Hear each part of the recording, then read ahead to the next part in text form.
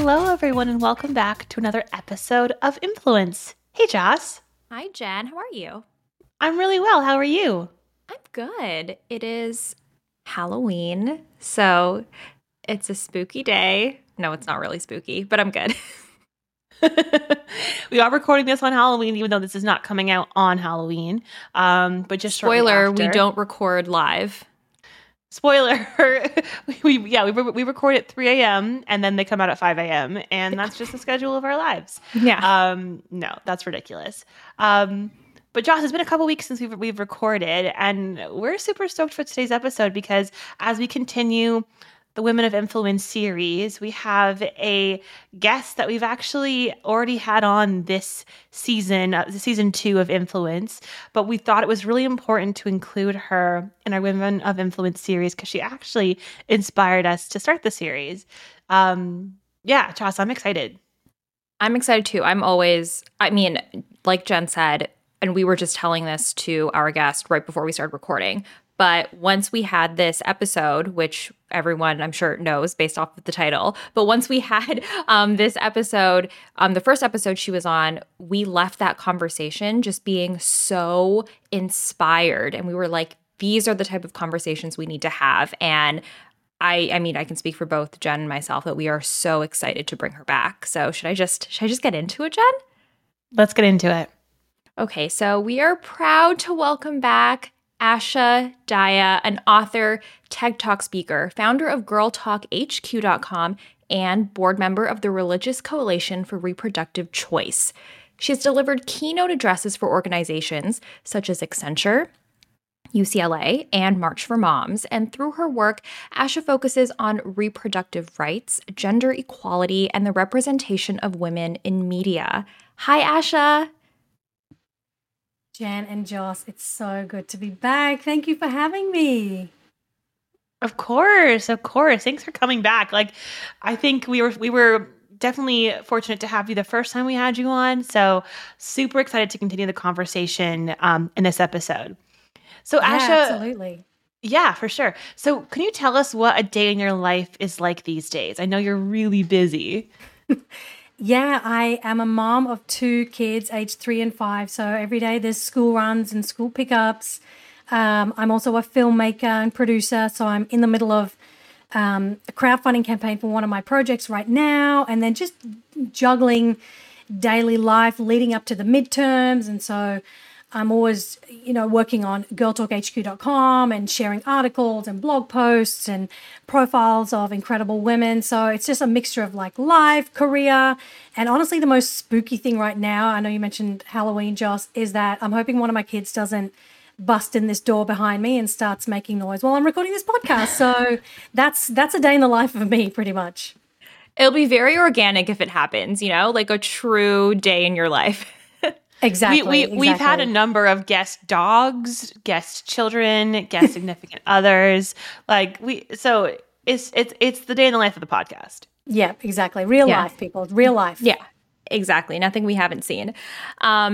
So what's interesting is that now that you're back, there's a lot of things that we want to ask you and talk to you about that we didn't have a chance to in our first conversation. Our first conversation was very straightforward. It was to a specific point, and I would love to give our listeners an opportunity to better know you. And that leads me to this question: is what sparked this passion for reproductive rights and gender equality? Yeah, that's a great question. And it's something I think about a lot because if I could tell my 10-year-old self, hey, you're going to be doing these things, I would have been like, what? What even is that? Do women not have equality?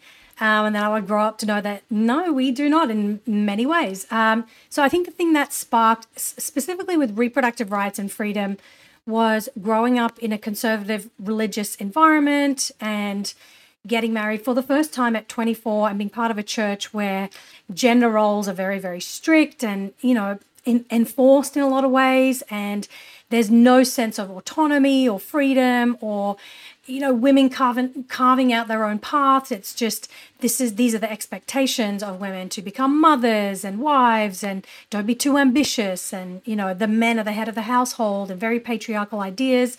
And, as I grew older, and a lot of women around me would kind of push back against that And it would start to just like in the back of my mind, like needle at my own brain, thinking like, yeah, this is not right. That's not right. And then with reproductive rights specifically, I ended up going through a divorce. So that marriage did not turn out very well at all. I made the decision to leave. Best decision I made. Very difficult decision because I was in an environment where they discourage people from getting divorced, even to the point where they would counsel people to stay in abusive marriages, which was really, really toxic and unhealthy. So after I left, I started to form my opinions on a lot of different political and social issues outside of the bounds of this conservative religious community that I was part of. And I realized that for the first time when I was making choices for myself, I realized I was probably more progressive and liberal and, was interested in social justice and wanted to learn more about human rights and feminism and things like that. And so one of the things that I'd learned being part of my former church was, oh, you have to be anti-abortion and anti-gay. And I never had really formed a specific opinion on those things other than what I was taught. So leaving that church and forming my own opinions for the first time, I was like, oh, actually, I think the opposite of what this church taught me. And so slowly I would put my opinions out there on social media and conversations and specifically in relation to abortion and reproductive rights. And I would get pushback publicly from people from my former church, which I kind of expected, but privately was a very different story. In fact, I had women from my former church reach out to me and say, oh, thank you for sharing that article on Facebook. I can't really tell anyone this, but I've actually had an abortion and it was for whatever reason, not that anyone has to justify themselves to me, but they felt they had to. Or there were some women who had had multiple abortions and they felt so much fear and shame around not being able to tell anyone. And for some reason, they felt solace in me because I'd been sharing articles that were, affirming people of their own and the right to make their own decisions about their bodies.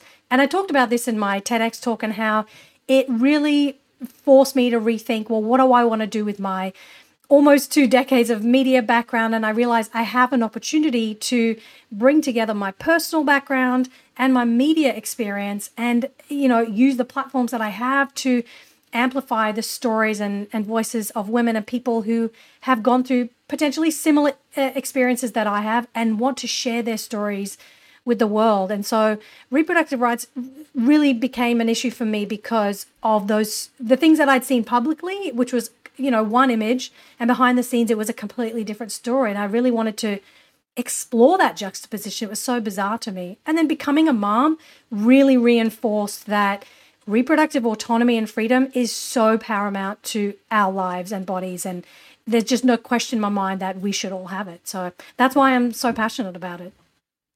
I imagine also being a mom, like you want to create a narrative and you want to create a world for that where your kids and your daughter doesn't have to have all of the issues and all the problems that so many people are having. And I think so many parents can relate to that and can just want that better future, right?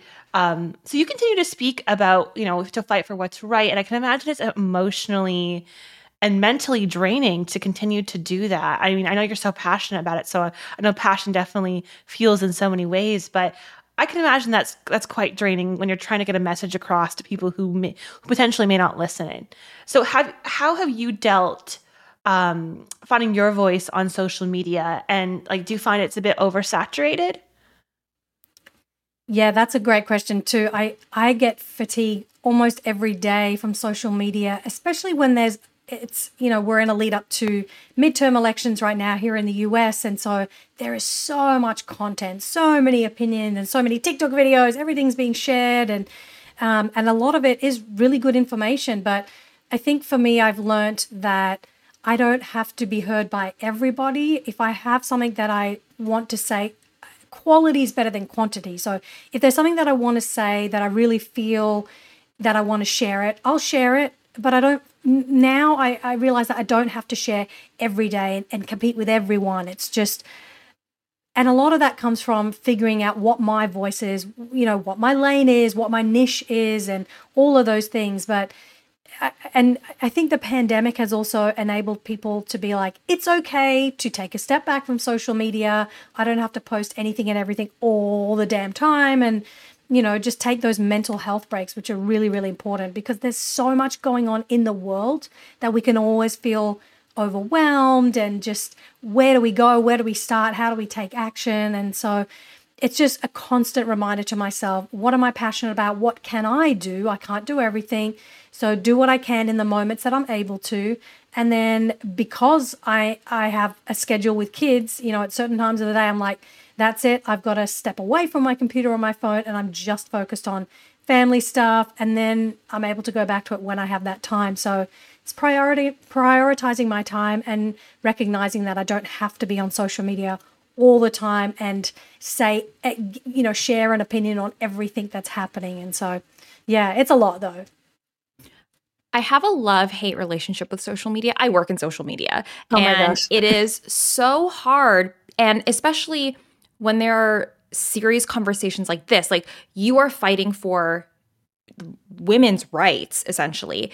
And I see a lot of people like stuff, share it, and then I think that's great because it shows up on my feed and I'm reminded like, hey, this is happening in the world. But at the same time, I also see people that are like, we have to do more. Like, what is a share? Like, do something of substance. So like, to you, do you feel like social media and like sharing something or liking something, does that hold any weight? Is that helping? Is that really making a difference? And there's no right or wrong answer. I'm just, we're curious.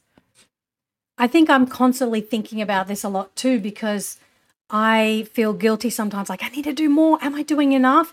But one of the things that I drew comfort from in terms of this question specifically was hearing and reading from activists in Iran recently and people on the ground there who were saying, please keep sharing our stories. The best thing that people can do right now, share our stories, amplify our videos, share these hashtags and get more people sharing. So in that context, it feels like, okay, this is the power of social media, that we can share these stories, raise awareness. In other contexts, maybe it means physically going out to vote or going to the streets. I think it just depends on the situation. So I wouldn't discount social media at all.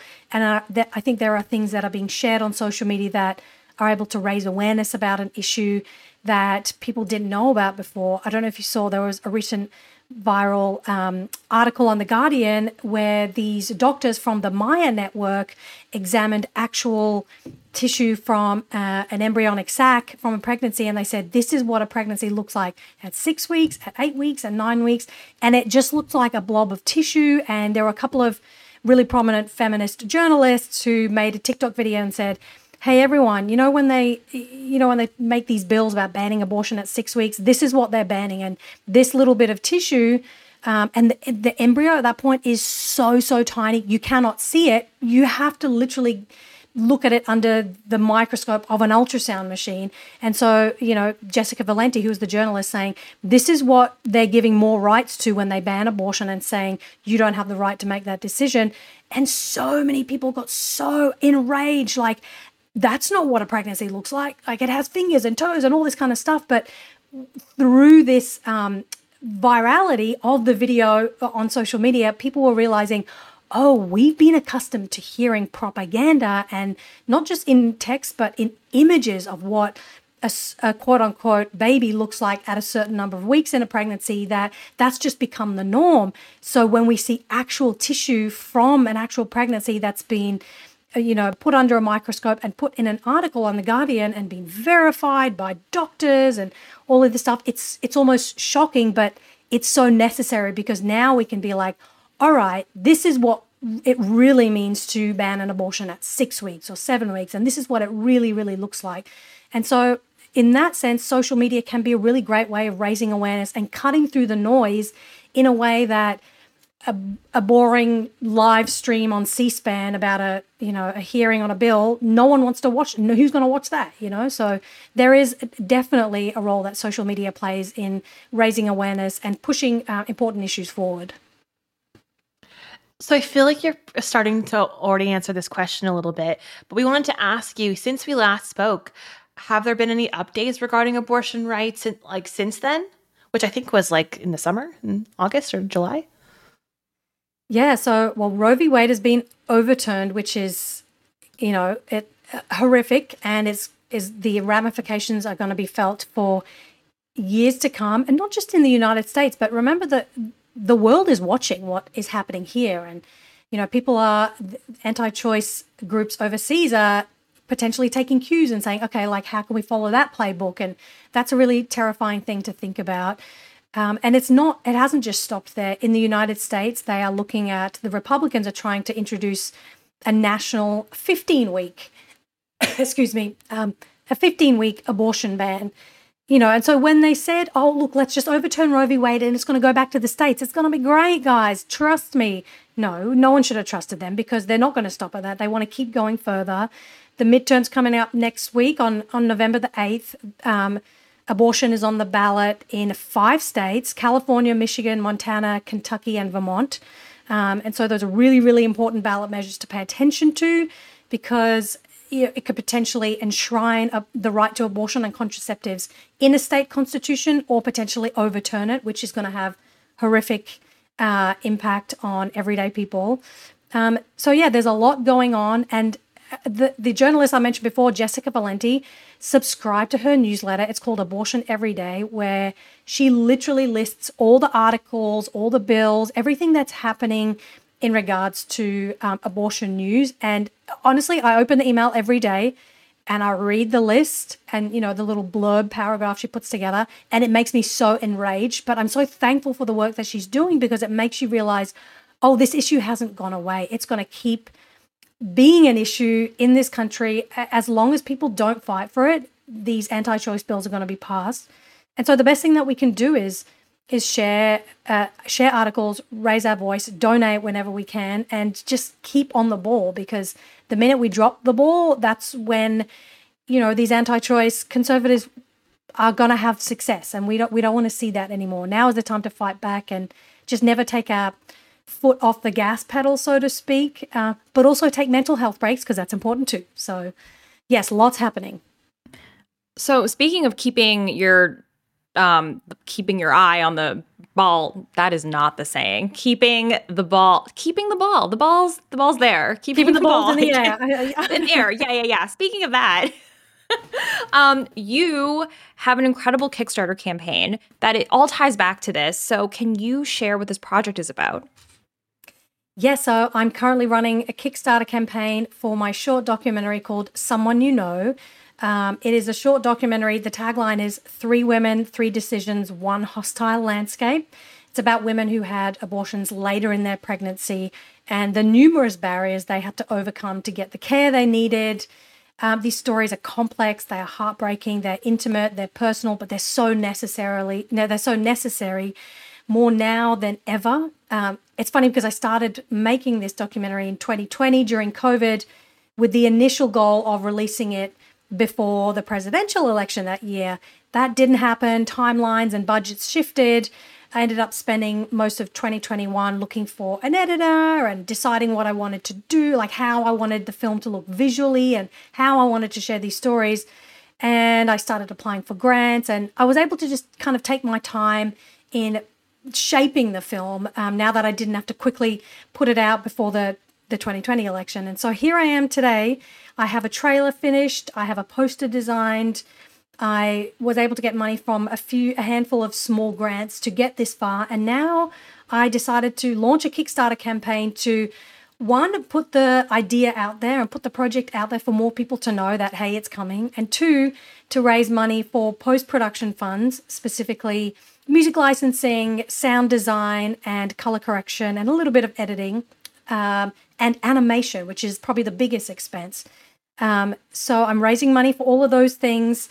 The campaign finishes on November 8th, which is the same day as the midterm. So it kind of feels like a good coincidence, I guess. And, I'm really hoping to build awareness around this project, around the need to foster more empathy when talking about later abortion specifically. And my goal is to release the film on June 24th, 2023, which will be the 1-year anniversary of Roe being overturned.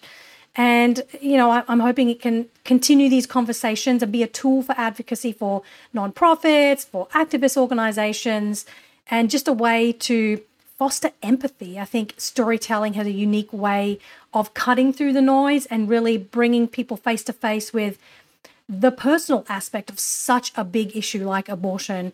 And so that's what Someone You Know is all about. That's what the title indicates, that people who get abortions are people that you and I know and love and go to work with and school with and live with and all of those things. And so I'm hoping that anyone listening who believes in this issue and wants to find a way to take action on a social impact project beyond voting and beyond donating directly to organizations, which we should do if we can, I hope that people will consider supporting the Kickstarter and helping me reach my goal so that I can finish this film and share it with the world.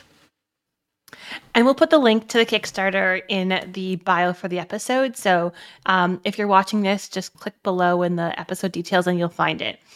And Asha, I think it's fantastic that you chose to do this animated, because it's the kind of thing that it would be so hard to put faces to explain the whole story.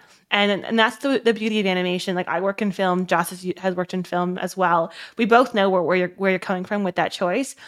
I'm wondering why you specifically chose to do it animated. Yeah, I initially I had no idea how expensive animation would be, but I still stand by my decision. And I think because when we shot the initial round of interviews, they were all shot on an iPhone during COVID. All these interviews were done remotely. We did the interviews via Zoom, and they had the iPhones set up in their lounge room with a little lighting, like a little ring light. So all of the interviews are just one shot. There's no, different multiple angles. We didn't get to fly out there with a big crew and a couple of cameras and do B-roll and, make all this beautiful documentary footage that you'd normally see in a documentary. And so my thought was, well, I can either raise more money and go back and film these interviews and shoot more B-roll or do reenactments, or I can, animate these scenes. And the reason why I chose animation was because of the artistic way that you can interpret aspects of the story. So, for instance, when one of the women, let's say Valerie, one of the storytellers says she went to visit her doctor and got an ultrasound and then she got bad news.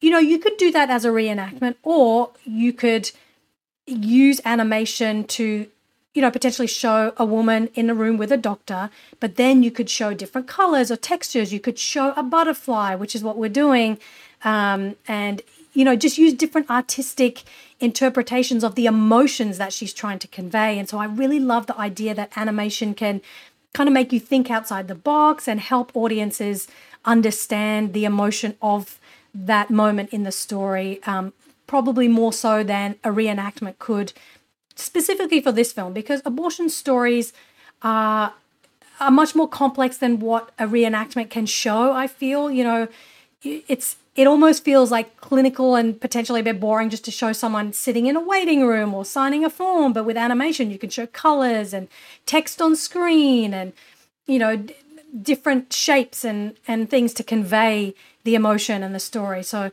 that's in a long-winded nutshell. That's why I chose animation. And the team that I've been working with, who are based out of Brazil, shout out to Brazil, who just voted out their right-wing government, by the way. They are phenomenal artists, and you can see the trailer at the end of my campaign video. They have just done some incredible work, and they are passionate about the issue. And so I'm really, really thrilled to be working with them. And I'm so glad I chose animation for this film. So you'll see real footage of the women, and it'll be mixed with animation, so a bit of both. I think that's so incredible, and I'm so excited for it. And I think that this is a really interesting take that you're doing animation for this, because I agree with everything you said. It's such a serious topic, and it makes it a little bit more digestible for people this way. But Asha, you are constantly fighting this fight, and you are putting in so much work, and you're touching so many different platforms, and you're doing so many different things. I know you have a ton ahead of you, but what's next? So after, the Kickstarter campaign ends this week, what are next steps, whether it be with the film or whether it be with what else you're doing in your life? Yeah, so I'm hoping to reach my goal or even exceed my goal by November 8th. On that same day, I will be voting for the midterms. I'm here in California. But beyond that, I'm going to start storyboarding and sketching out the scenes with my animator, Marcita. And hopefully we'll have at least a rough idea of what the entire 20 minutes of the film will look like this side of, the end of the year. And so then we'll go into January and February and really start putting the digital animation to life. So I want to have the storyboard finished before the end of the year. I want to finish the Kickstarter campaign successfully and just really get into production. For anyone who works in media, like you both were saying, sometimes we have to spend a lot of money and time and energy raising money and getting support and doing outreach and all those things, which are super important. But I think as creatives, we just want to be doing the creating. And so that's probably the most exciting part that I can look forward to. And I'm keeping that goal in my mind so that I don't get bogged down with the everyday, like, refresh that Kickstarter page. Who's donating now? It's like, nope, we're just going to put it all out there, let the universe do its thing. And I'm going to put my heart and soul out there with my own emotions about this film and this campaign, and just hope that I can begin work on it and continue important conversations. So, and then I'm also going to Australia at the end of the year for the first time in 3 years with my husband and kids to just see my family and spend Christmas and New Year's there. And I'm really looking forward to that. So, and it feels crazy that it's already, as we're recording this, end of October, and the end of the year is almost here. So that's a little scary to think, but here we are.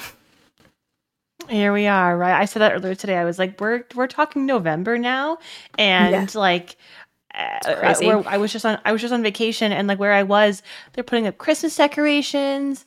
A bunch of my work stuff is like, yeah, we're gonna push that into the new year, and I'm like, what? When did this happen? And then it's gonna be summer again. It's crazy. Before we know it. Oh my gosh. Right. Well, Asha, thank you so much once again for continuing to inspire Joss and I. Like, I think we just love hearing what you have to say because you really inspire us to take a passion project and really make it happen and advocate for it through the mediums that we know how. So I can't thank you enough for coming on the podcast once again. Well, thank you both for having me, and I look forward to sharing the film with you next year once it's done. And yeah, thank you for allowing me to share about my my passion and my projects. Of course, thank you for doing what you do because, it's so important. And if you don't do it, if we don't do it, if people listening don't take action for stuff they believe in, who else is going to? So I think it's so incredible that you're doing this. Thank you. Yeah, thank you. If not me, then who? And same with you both. If not you, then who? So yeah, here we are. Exactly. We continue to learn from the example that you set. So I absolutely love that. And to our listeners, thank you all so much for listening to another episode of our Women of Influence series. We love having this series and having great conversations. And we'll see you guys next week. Bye. Thank you for listening to this episode of Influence. As always, please find us on Instagram and TikTok at InfluenceThePod and leave us a podcast review on your favorite podcasting platform. See you next week.